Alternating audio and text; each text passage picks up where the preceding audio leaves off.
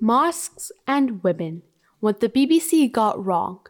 You are listening to the audio version of the article published by the Review of Religions. This article was written by Ayesha Mahmood Malik and published on May 3, 2021. In one of the scenes of the Odyssey, Penelope leaves her room to approach the assortment of courtiers that have occupied her mansion to serenade her to leave Odysseus and marry one of them. When she asks that they stop singing such songs, she is chastised by her adolescent son, Telemachus. "Return to your room," he tells her. "Public speaking is for men." In the 13 centuries since these lines were written, it seems little has changed for those who wish to silence women's voices, and perhaps no voice in history has been so tampered with, muted, and modified than the voice of the Muslim women. Today, she carries a peculiar, unique burden. She must battle her way through two opposing narratives, one of an inherently misguided sense of patriarchy that seeks to control her, and the other of radical libertarianism that wishes to free her.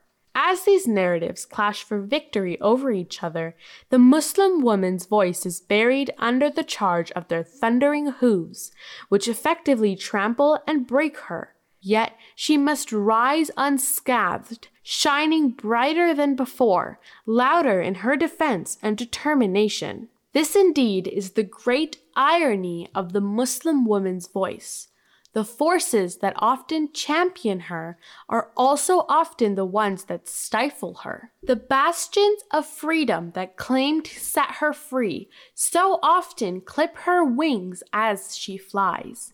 A quintessential example of this was a report on British mosques today in the BBC, describing the lack of access to mosques by some Muslim women in the community during Ramadan and how this spoke of their second-class status compared to men. This is a classic case of today's mainstream media taking the Muslim woman's charge to free her from the so-called shackles of servitude that surround her and amplify her voice so that she is heard.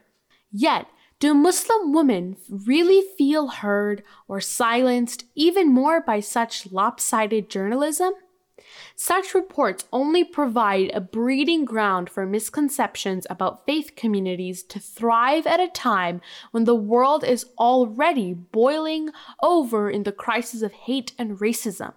They paint millions with one brush without delving into the nuances that shape the subtle trajectories of faith-based traditions and norms, their purposes, and what they mean to their adherents. They achieve exactly what they seek to conquer, the verbal subjugation of the Muslim woman. No other community is singled out for this treatment. Take the Orthodox Jewish tradition of separating men and women worshippers in synagogues with a mechza, something that rarely gets any attention in the media. In fact, most people would have not even heard of what a mechza is. Today's piece by Sophia Smith-Gaylor provided that superficial screen with which people are free to ascribe their own negative constructs to Islam. Aside from being factually and theologically deficient, it also failed to note that the ongoing restrictions in British mosques are in direct compliance with government guidelines regarding places of worship, which, as reported by the BBC itself on 12 April 2021, state, amongst other things, that people should be encouraged to move on promptly afterwards, and spoken responses from worshippers should be uttered softly.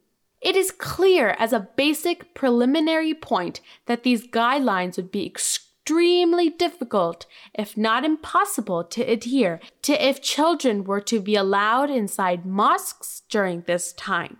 Hence, the decision to keep mosques closed for women and children during the pandemic is out of respect for government rules and regulations and in line with efforts to help stem the spread of the virus, particularly among the elderly and vulnerable.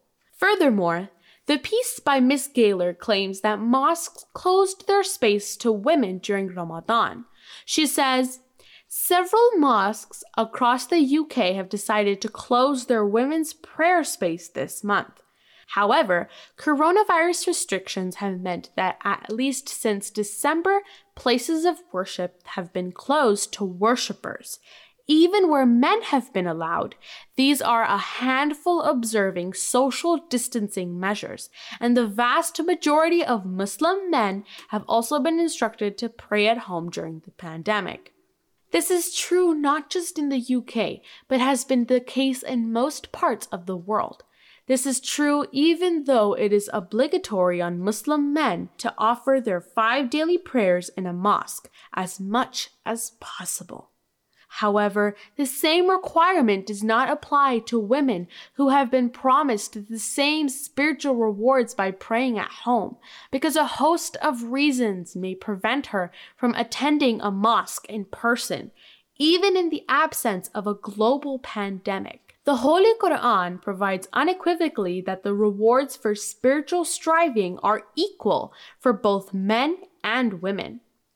For example, it states, surely, men who submit themselves to God and women who submit themselves to Him, and believing men and believing women, and obedient men and obedient women, and truthful men and truthful women, and men steadfast in their faith, and steadfast women, and men who are humble and women who are humble, and men who give alms and women who give alms, and men who fast and women who fast, and men who guard their chastity, and women who guard their chastity, and men who remember Allah much, and women who remember Him. Allah has prepared for all of them forgiveness and a great reward. The Holy Quran, chapter 33, verse 36. Then there is the question of what a mosque really is. There is the physical manifestation of the mosque, wherein worshippers congregate to pray. However, the concept of a mosque is far wider within the Islamic faith and equally open in reach to both men and women. The Holy Prophet, peace and blessings of Allah be upon him, once said, "We have been made to excel other people in these things. Our rows have been made like the rows of the angels, and the whole earth has been made a mosque for us, and its dust has been made a purifier for us in case water is not available." Sahih Muslim Hadith number 522.